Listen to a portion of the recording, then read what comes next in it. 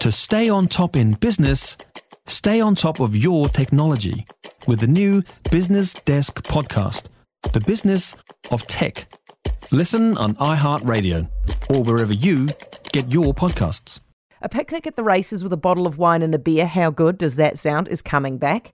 A bill passed its third reading last night allowing the punters to bring a bottle of wine or beer to the race meets. The bill's sponsor is the MP for Rangitīkei, Ian McKelvie, who's with us now. Hey, Ian. How are you, Heather? Well, thank you. Why did we lose the boot parties in the first place? I think that the alcohol law reform bills kind of put a stop to it. In fact, it made it very complex for small clubs particularly to comply. Bigger clubs can comply because they've got all sorts of facilities they can use, and the small clubs can't. And that's really where this has its, becomes the most effect with our small racing clubs, 2 meetings or less a year, mostly holiday resort racing clubs, and very big crowds and very orderly crowds.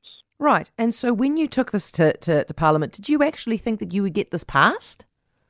Probably not. But I've had the great fortune of having 3 of these go through under a Labour government now, and that's an interesting little game you play. Yeah. Did Chloe didn't vote for it, did she? No, she didn't. She didn't like alcohol, Chloe. Okay, but some people in Labour voted for this.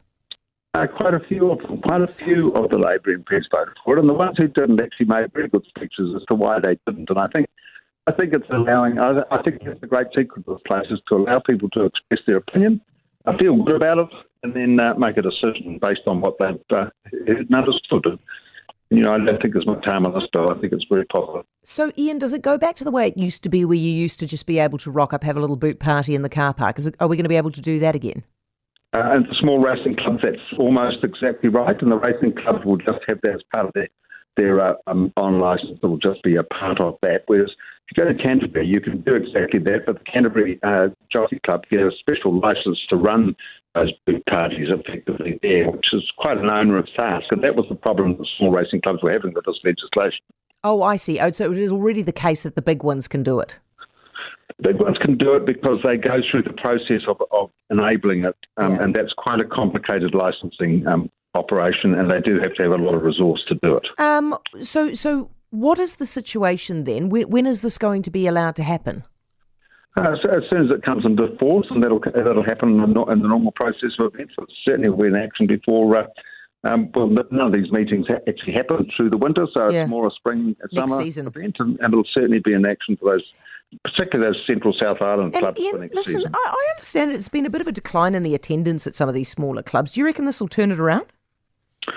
I think it'll help, and I think the other thing that it does is every little thing you do in these, what we used to do in New Zealand, what we do now are different. Every little thing you do encourages people to have a bit of fun doing something that we used to have fun doing 30 and 40 years ago. Yeah. And I think it'll get more people involved in the industry. Mightn't be many, but it'll be some. Who knows? Might even lead to an increase in the birth rate. Thank you for that, Ian. Appreciate it. That's Ian McKelvie, MP for Rangitīkei. For more from Heather Duplessis Allen Drive, listen live to News Talk ZB from 4 p.m. weekdays or follow the podcast on iHeartRadio. If you enjoyed this podcast, you will love our New Zealand Herald podcast, The Little Things, hosted by me, Francesca Rudkin, and my good friend Louise Airy. We focus on all the little things that you can do to make a positive impact on your life and to cut through the confusion from the health and wellness industry. Join us every Saturday to hear from the experts for all the tips and advice you need. Just search The Little Things on iHeartRadio or wherever you get your podcasts.